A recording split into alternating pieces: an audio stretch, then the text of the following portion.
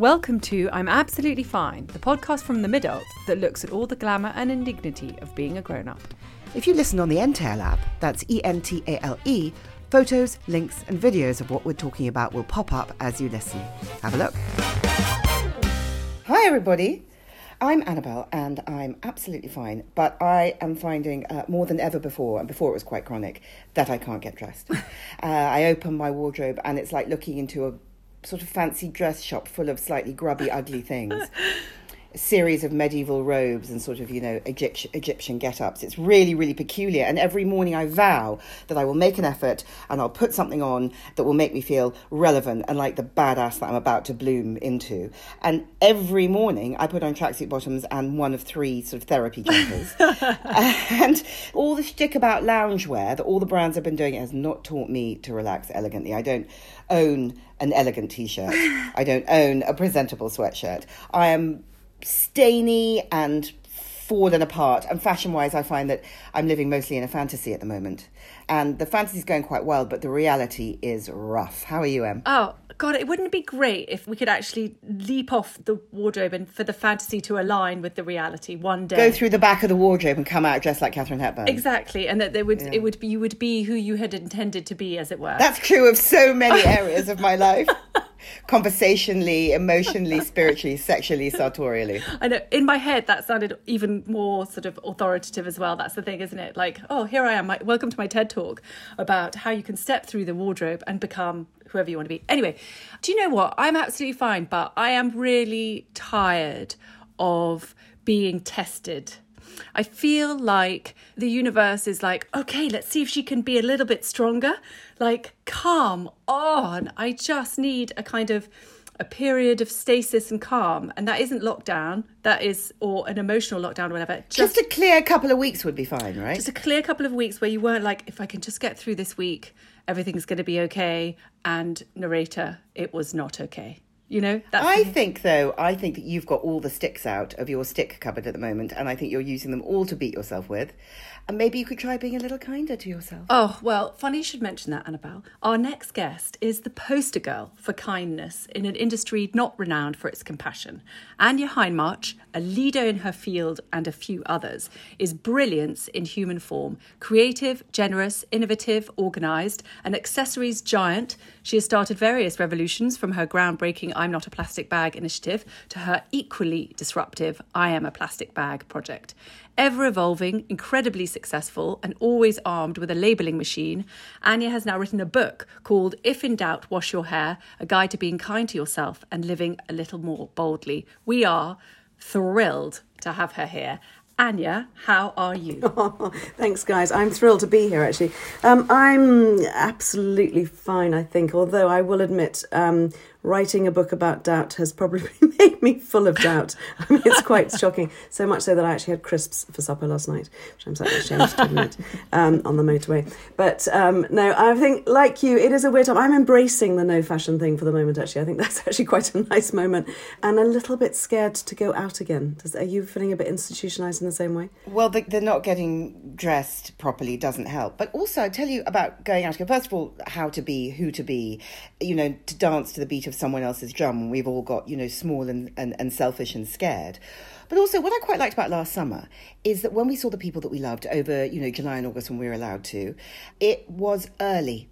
I remember I was going to my friends, it was like, oh, come at 6:45, later 7:30. And I thought, oh, well, that 8:45 thing was just a construct. That won't happen again. It's happening. I think people think it makes them seem rich and glamorous. I know, Anya, you wrote in your book a bit about, thinking that things were glamorous, then realising that you didn't actually want them. I don't want the 8:45 for 9 o'clock. 100%. I want to be tucked up in bed for the 9 o'clock news, basically. That's sort of that's my dream evening. I know, I'm like Miami OAP dinner reservation, please, 5:30. Do you know what I mean? And we're done. It's funny that you're saying writing a book about doubt makes you feel, rather than instilling you with confidence and neutralising that doubt, just sort of makes it inflames it and makes it sort of, mushroom cloud. And I think there is something at the moment around, if you lean into something, it gets worse before it gets better. You feel it more before you're able to diffuse it. I think so. I think the thing about confidence and doubt, though, is it goes up and down. And actually, I feel good because I wanted to write a book talking really openly and honestly, because no one's very open and honest. I mean, I think that's the most important thing. So I'm sort of pleased it's sort of down. And then someone rings you, I've got your book, and you're like, oh, and you start seeing it through their eyes, and that's a little bit right. It was meant for sort of really sort of probably writing to my daughter is how I've written it in my head. And then someone, who's like a really, really clever person goes, I'm reading your book. You're like, oh no. But I think, I don't really care. I think, isn't that a nice thing to not care? It's one of the best things about being old.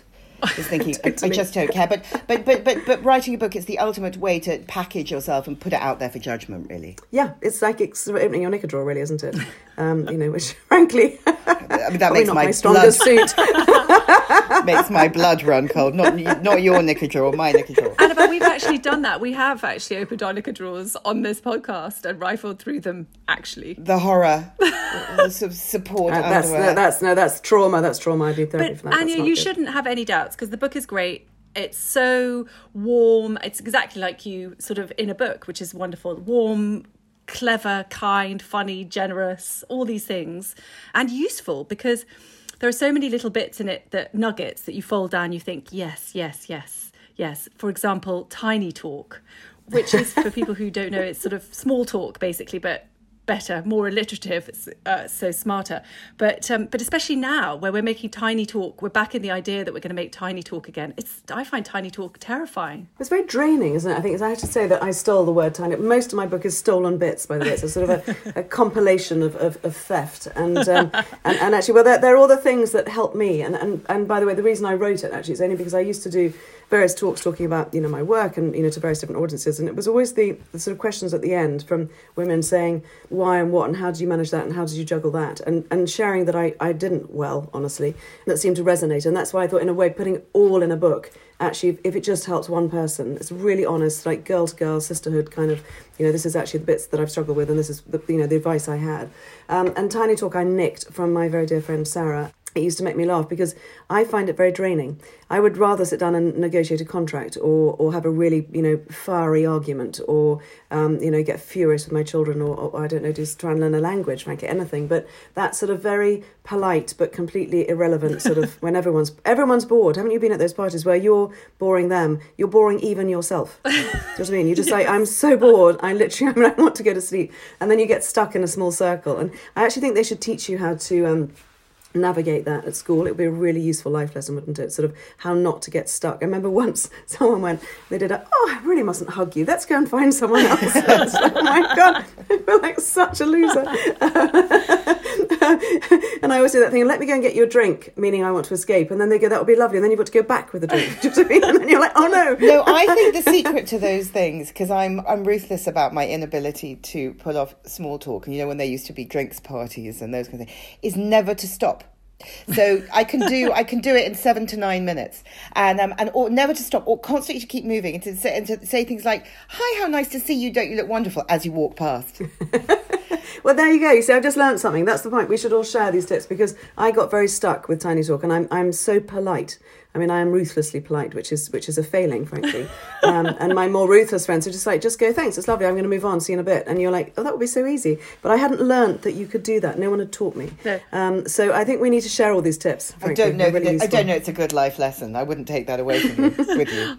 I always say I need to go to the loo, which is sort of so negative on oneself. Yes, but Emily, with your bladder, it's probably true. No, totally. Yeah, but it's like the 10th time you've done that, yes, a little. People start to worry. Worried about that woman. I know. Wouldn't it be great if we could just have in the Oscars, when they wrap up the music that says, right, you need to move this along, maybe for every group you could have a kind of someone playing closing credits. Yes, when the conversation has reached its zenith. But actually, the truth is, we can now avoid those. I think if there are some lessons from this, going to bed early, big tick. Early dinners, better for you in every respect. Rather spend my energy doing something in the morning, makes me feel better than the hangover the next day of a late night. But also, avoid the tiny talk things. Just don't go. Actually, it is a choice, isn't it? I think that's the real takeout. That we can just say no. You really what can. I have enjoyed though over this last year of sort of boredom / trauma is a different kind of tiny talk, which is granular. I can't think of an alliterative, gossip, granular gossip, where I find that I'm talking about things like bicycle lanes, or or one famously awful conversation discussing the merits of various different pasta shapes, and how relaxing it can be to have really boring conversations with the people you love. Yeah, no, well, those are interesting conversations. I agree. I find that fascinating. I mean, that's the point. I think it's okay to realise that you're sad, accept it, because you're happy that way. Do you know what I mean? I think that's sort of what the book's about, isn't it? Well, that's one of the bits of the book that I really liked, actually, is that you sort of talk a list about all the things that you are. And I noticed you don't talk about what you're not, really, which is often how we define ourselves. I'm not this, I wish I were more that. You talk about that you're a bit of a geek, that you like choral music, that you'd rather watch something sad than something happy. And just to do a little bit of a sort of positive inventory to work out your identity, I suppose. Yes, are those positive? I'm not sure. I think it's a sort of double negative. But yeah, no, I think the point is you get to my ripe old age. I'm now 52, and you kind of realise that even though you think all those fun big fashion parties, I mean, I think I'm quite an introvert anyway, probably, and you think all those big fun fashion things, and lots of them are fun. I'm not saying they're all not fun, but mostly it's not what I do well. I'm not good at the ta-da. I'm not good at look at me. I love creativity. I love all the kind of behind the scenes. I'm that passionate about that, but I kind of want to do it in my way. And I struggled a bit, I think, with the fact that to be a creative person, I think I am. I've accepted I am a creative person, but you don't have to kind of look like a creative person to be a creative person. Do you know what I mean? And I think it's you sort of accept things about yourself, and you work out what genuinely makes you happy. And those times, and I talk about it in the book, those times where you were really happy. You weren't sitting worrying what you were doing with your hands other on your face, and all that. So when you're just not quite comfortable, versus those times where you're with people that really make you laugh, that accept you for who you are, and actually just lean into them. Don't obviously not do anything else, because you learn and you pull and it's fun. But I think actually just sort of work it out. But no one really told me that. I kept feeling I should strive, and so I just wanted to kind of write down all those sort of, for me, those nice realizations. His elderly realizations. I know this is your first book, but you are generally a writer-downer, aren't you? Whether it's lists or visualization, that's you put it out onto paper, don't you? I do. I write a diary every night, actually, which I have done since I was about 11, which I like as a sort of process of, at the end of the day, just sort of, and it's what I did. It's not emotion, it's just what I did. And it's nice, because I have the worst memory. It's actually quite nice. I can think, oh, I met that person on that date. Or if you look back and think, well, was I feeling that then? Yeah, I was a bit. Or if you're ever a murder suspect, then you can say, no, here's the diary I wrote on June 10th, 2012. Exactly. I was in Sainsbury's, sorry. But no, so I like writing things down. I find it sort of makes it clearer in my head. It's almost like an intention, isn't it? When you write something down, it sort of makes it happen. So I'm a big believer in that. But no, writing a book's quite hard, actually. I thought, listen, it's 7 essays and a subject I could talk about happily for hours. But actually getting it into a sort of structure, and then you move it around and getting all the links to work, it was harder than I thought, actually. Anyway, it's done. But haven't most things that you've done been harder than you thought, whether it was starting running a business or having 5 children? Yes, you're right. You're probably right, Annabelle. You can be my therapist this morning. But probably. But what? It's fun, isn't it? I think you have to push yourself a bit, don't you? And that was an uncomfortable thing. I mean, I'm slightly dyslexic. I certainly wasn't sort of the most academic girl at school, which is fine, and I've made peace with that. It's okay. But but I just wanted to write down those things that I know that people have asked me, and that I learnt and really helped me in those moments. I'm like struggling with those bits, so I thought I'd just sort of shove it all on a between 2 covers, between 2 pieces of bread. And why is it called If in Doubt, Wash Your Hair? Well, because the one thing that everyone always asks at the end of those talks is, what's your best bit of advice? And it is always, if in doubt, wash your hair, because it's that silly thing. And it's a silly quip, because it's kind of, mad. But it is a sort of fresh start, isn't it? It is that sense of, I feel the best version of myself. And it also refers to doubt, because actually when you don't, you somehow doubt yourself. You're sitting in a meeting thinking, if I just washed my hair, I would have felt sort of better, or I might have sort of sat up a bit straighter, or looked people in the eye. So it's really about self-care, I guess. It's about making that bit of time for you. It's about sort of a fresh start, and I think it addresses a little bit that doubt. So it just felt like a really obvious sort of title for the book, really. But I like that idea of a mini fresh start, the idea that we can all press reset for ourselves in ways that don't necessarily mean, and now I'm going to train to be a lawyer. I think that's the thing. It's the sort of tiny granular things that kind of shift your mood and also make you feel, I don't want to say empowered, but I can't think of a better word. But rather than reading a book that makes you feel like you are less than, and that in order to be successful, you're going to have to kind of find resources that you just don't have. Whereas I feel like your book is about bringing out all the things that we have as women or as creators or whatever, and kind of amplifying that and sharing. And I mean, I love all your pass the baton, and I think women are really good at collaborative working and that kind of thing. And so it's not like, strive to smash the glass ceiling and do this in a kind of, because for me that automatically makes me want to clench and lie down and hide and whatever. Also, it's abstract, isn't it? Yes. It's you say, I'm now going to, it's like saying I'm in, and now for world domination. It's sort of, it's psychotic. It doesn't make sense. But also, I think there's been such a thing about women trying to be men. And it's an old argument, but I write a lot about this, because one thing I really struggle with is I realised actually I was working as hard as my dad did when I was a child, but I was also trying to be the mother that my mother was and is, which was very much the homemaker, and literally every sort of bowl of Brussels sprouts was sort of homegrown and came with a chive tied into a bow and crinkled sort of toasted breadcrumbs, and and I was just like, oh my God, I'm just never going to achieve that, and I felt really bad. And you actually also have to kind of look at it again and think, what, now we're doing very different things, and therefore, and James had the same issue with my husband, because we would go to a dinner and I would always write the thank you letter because I felt that I should, because that's kind of what the woman does. He went to the same dinner and didn't feel that he should. And he also realised, so I think the lines are being redrawn, and we're possibly this generation that sort of suffered this transition, and it's quite tough actually. So I think I just wanted to kind of write all those bits down, which those realisations really helped me. And there's quite a lot of just really practical things, from managing kids when they're, want to go out all night and you've got a big board meeting the next day and you don't know what to do, or, Christmas stuff. So it's quite sort of granular in a way, but I hope kind and really honest, not at all cool. But it's the stuff that I think, and I don't think you need to smash the glass. You can do great stuff and do it in a way that can be feminine and can also allow you to have a family. So we need to kind of rethink that rhetoric a bit, I think. I want to talk to you about the moment when someone said to you in a meeting room, I think it was, take the emotion out of it, Anya, or something like that, wasn't it? Yeah, they use my name, which I always think is very aggressive when someone says, Anya, you must. That's my real, when anyone ever does that, I always slightly kind of clench. It was a bit of a defining moment for me. Anya, you must take the emotion out of this. And I'm like, actually, no. I'm not going to, because actually emotion is what we do and what women are particularly good at, not just women, but what women are very good at.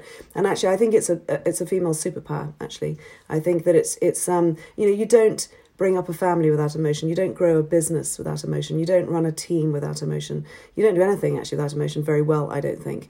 And it was one of those moments where it stung at the time. It stung, and I wish I'd had a good retort, but I didn't. It was really annoying. I'm still slightly sort of pranging about that. Anyway.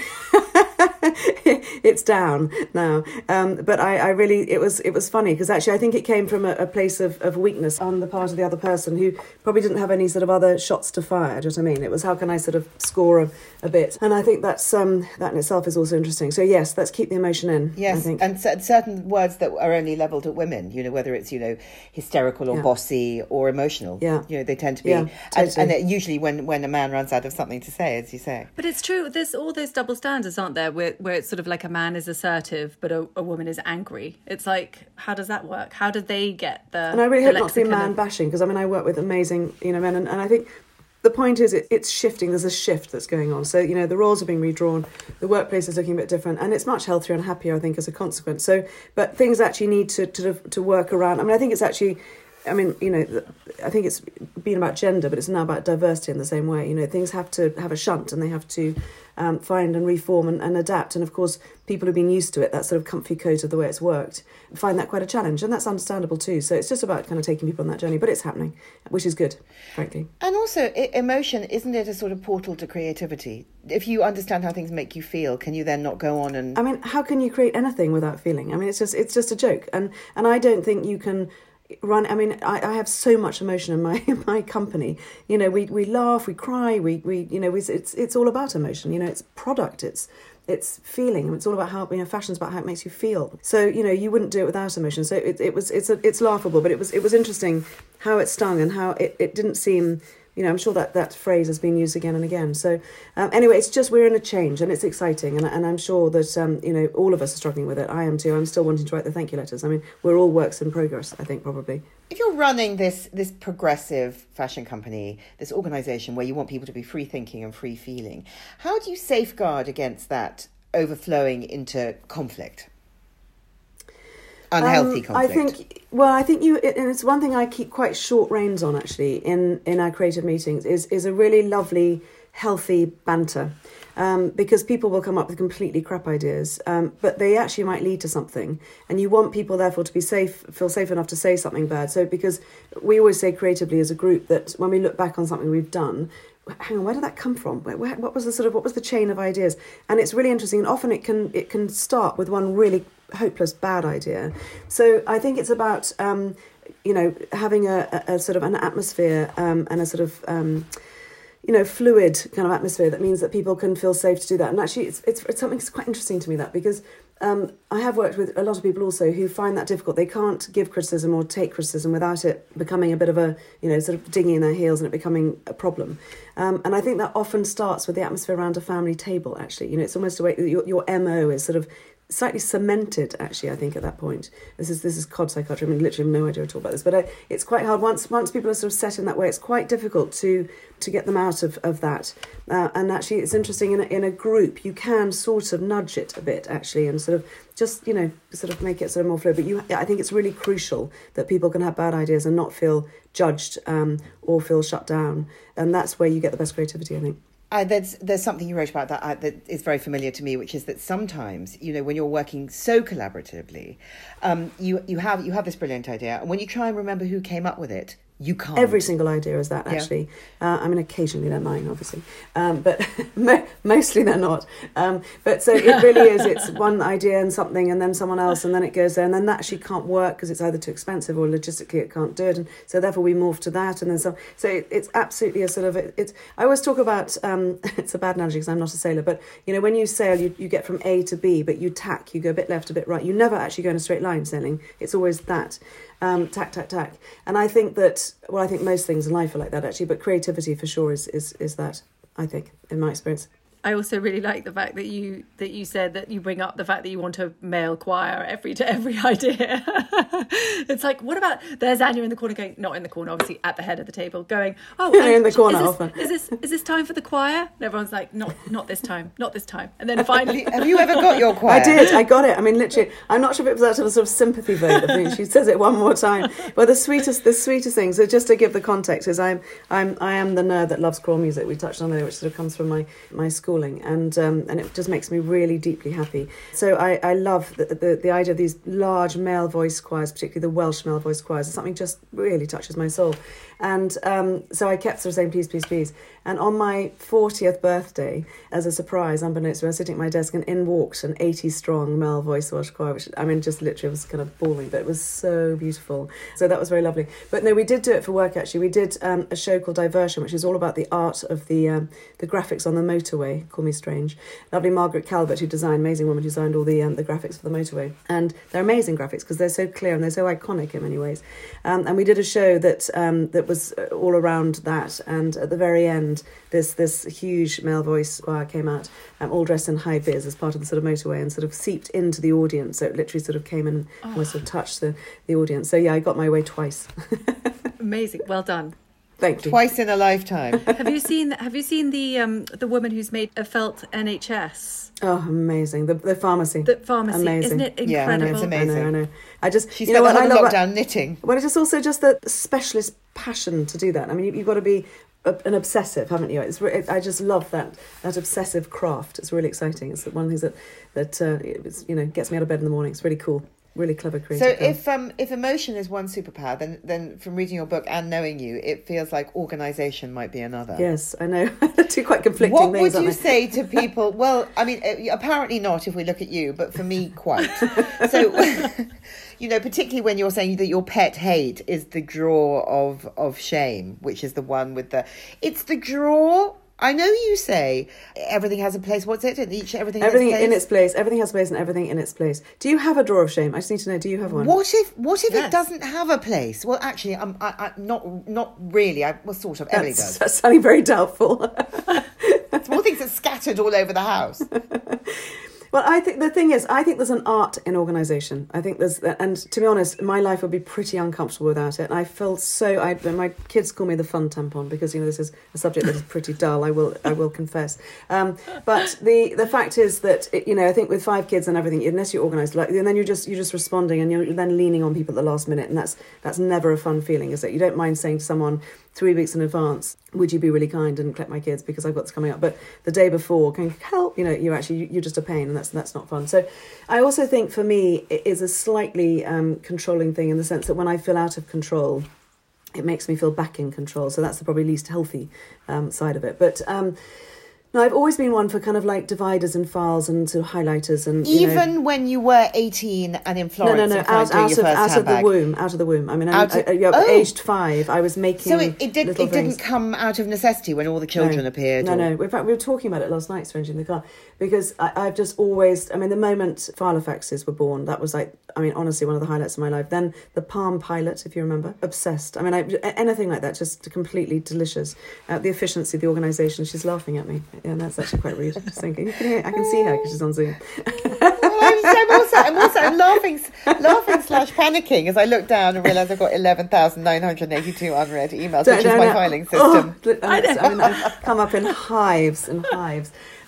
So no, I can't do that. That's worse than the bad drawer. No, but the drawer is when I like, so everything in its place. Is the point is actually makes you more efficient. So if you have all your light bulbs with your light bulbs, and you have all of your plugs with your plugs, all of your cables and chargers together, all of your, pharmacy together, then you know where to go, and you're not then going to buy another one because you can't find it. It's just efficient, basically. And my kids do. They have a drawer each on the kitchen table, their own drawer. And within it, I think slightly to spite me, they will have like a note from a holiday from, a £3 note. Then they'll have an old charger that doesn't belong to anything that's sitting there. And then there'll be a light bulb, there'll be there's just like a mix of everything that just has, that makes me feel uneasy. And I know I have to kind of be a bit more to go with the flow, but I'm afraid I am quite an organised person. I guess I just feel that some things don't have a place. And I'm trying to think of an example. Challenge me. Yes, I'm trying to. What doesn't have a place? Well, so much so that I've developed this whole series of wash bags, which we call our labelled collection, because my brother gave me a labelled machine for Christmas one year, which is the single best present. I've got one probably next to me somewhere here, ever. Where it's like the old dino ones, those ones where you'd have keep out on your bedroom door, and you would turn them and click. Then now you have ones you can just type it in, and it prints out these beautiful white labels, and you can write. So I would label everything, including my children, if I could, on their foreheads. And it started with that, and then actually I like the fact that when I'm travelling, I have one sort of wash bag that says cables and chargers, so I know I won't get to my hotel room in Japan without the right charger, or one that might be for, I don't know, makeup, and then one that's for hair, and one that's for whatever it might be. So it's a whole system, basically, and I love a system because I am really sad. Do you miss the travelling? No, I really don't. Going to Japan for a long weekend for work, it just feels inappropriate, doesn't it? And I feel I have to hand that baton actually on to, because the travel is so important. There's nothing like it. You're looking at what's going on in Myanmar right now, and having been there, somehow it just touches me even more. I think it's really, really important to travel. But I think, we need to slow down. That's one of the, even if we all 20% reduction, even if we just start, but we have to.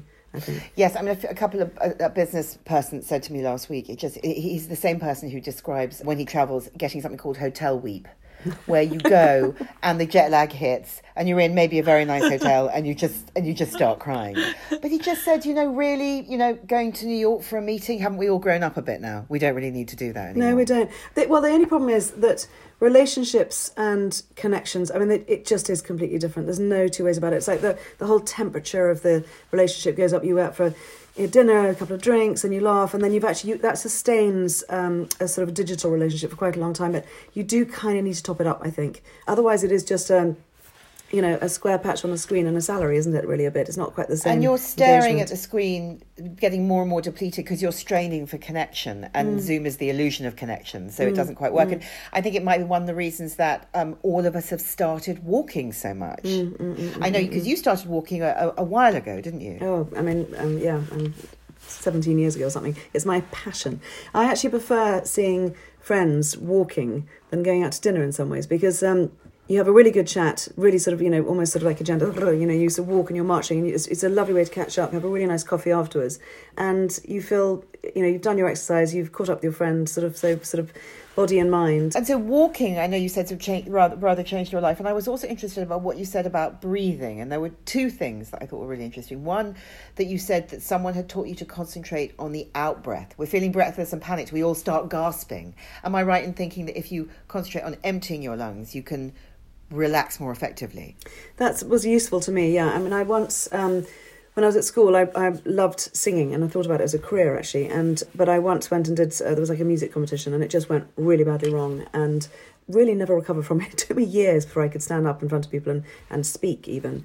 So I did this thing called neurolinguistic programming, where they kind of just reprogram your mind. It's really interesting, and actually it's sort of gone now.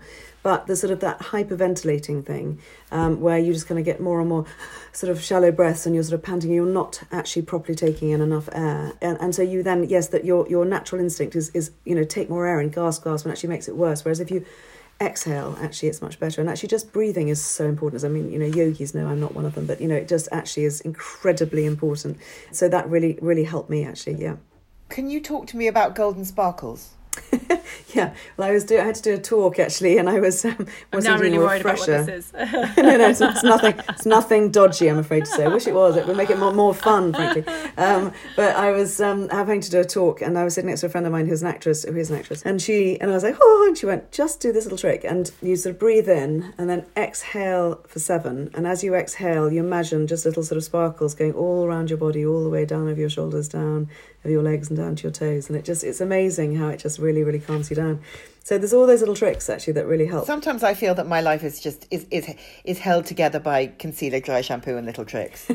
Well, there you go. That's your book.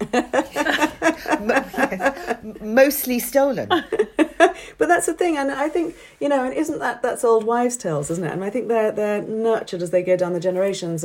But the thing is, of course, they have to change, and that's why, for me, that transition generation piece of trying to do everything, that I really struggled with that, because I felt a failure as a mum because I wasn't doing it. And you actually suddenly was, actually, no, we have to change the traditions, change the wives' tales to be, to make sense in the way that we are. And that's really great, actually. And it's quite nice that we're making new traditions. So actually, it's just reframing it in your head, isn't it? Actually, rather than sort of feeling you're failing, it's actually we're pioneering, and we're doing things in a different way, and then you hand that on down. So I think the stealing is important. Apart from the stealing of the tiny tricks, what have you learnt about women from making handbags for them? Well, I really think women are amazing, honestly. And I tell you what, as I get older, my girlfriends matter more and more, actually, to me. And they are, I count you both, smart, intelligent, kind, collaborative people. And that's not dissing men, I'm just talking about my girlfriends. And I realise I really just love their company. So, handbags are, what's a handbag? A handbag's about taking the things with you as you leave the house, isn't it? It's about organisation. It's about, there's a sort of fairly there's a bit of a nesting thing, a bit of a, and it's interesting during lockdown, what you don't need is a handbag. And yet the strangest thing was one of our best-selling handbags during lockdown, people were buying handbags, was one called the in-flight bag. Isn't that the weirdest thing? Maybe that's people dreaming, because dreaming is also good, right? Yeah, maybe, exactly. Yeah. So I think that, you do learn there is a sort of an inner sort of sanctum. There's something special about the inside of someone's handbag that's simmered down to the absolute necessities of what they need. So it's quite telling what's in people's handbags, I think. One of the things, apart from getting dressed, that I wondered as we came out of lockdown was how to sort of pack my handbag again, because I picked up a handbag I hadn't used in 6 months, and it was full of really bizarre detritus. And I know, like a past life. It's like tea leaves, yes. Almost. It's like sort of set. I know.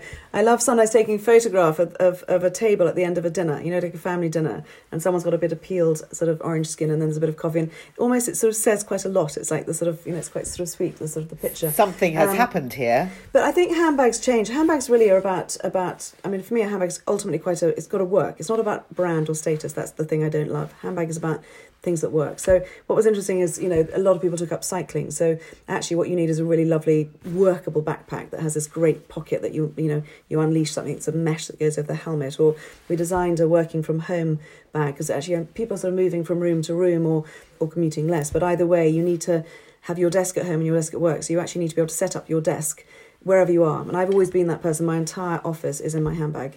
So I can set up and I've got my inbox, and we designed this bag that literally has a section called inbox and a section called outbox, and a place for your laptop, a place for your headphones, your glasses, your stationery, your makeup, so it's almost like a checklist. And I wonder really, as we become maybe carless going forward, who knows what's going to happen in cities, but I think we will have a lot less cars. We'll probably all take to scooters and different ways of travelling, and then again the way we travel and the way we move things, which is what handbags are, will again shift. So I mean, it's just interesting. It has to reflect what's going on in life, isn't it, really? The thought of a bag like that could be my mobile office with everything in its place makes me feel, just the thought of it makes me feel dynamic and like I could get shit done. Well, there you go, you see, that is the point. And that's the point, that handbags can make you feel good. And I like that because you just feel like everything's space, you can find it really quickly, you feel on top of your game. And I think that's what I like about handbags. That's one of the things I like about what you do is there's sort of nostalgia, sentimentality, brutal practicality, beauty, all sorts of quite feminine things all rolled into these products. And that's made out of recycled nylon, so hopefully something environmentally friendly too. But no, I like that nerdy side of things, and that's what handbags are. That's what they should be. They shouldn't be status. Look at me, I'm really rich. That's really boring. Do you think? Yes. But a good one makes you feel good, particularly if you can't get dressed. Sometimes I think that's why I'm dreading the summer, partly because it's light and I feel exposed and sort of insane, but also because I know that at the moment, if I can find a good coat and a good bag, no one will ever know the chaos that lies beneath. They are mood changing. There's no two ways about it. But I think they also need to work, and that's really nice. So that's the thing that I love. You are mood changing. Yes. And you always have been, and everybody says so. It's usually awful when someone says, and everybody thinks so. Well, they do. Everybody says so. Congratulations on your wonderful book, If in Doubt, Wash Your Hair, which I just did. And yes, I did too. And thank you so much for coming to see us. And please come again. You've come before. Please come again. I would love to. And lots of love. It's so nice to you. Take care. Thanks, Anya. Lots of love. Bye. Bye, darlings. You've been listening to Annabel Rifkin and Emily McMeekan of The Midult. Our book, I'm Absolutely Fine, is out now. If you like what you hear, please rate, review and subscribe. And we'll just leave you with this thought. Fear can trick you into living a boring life.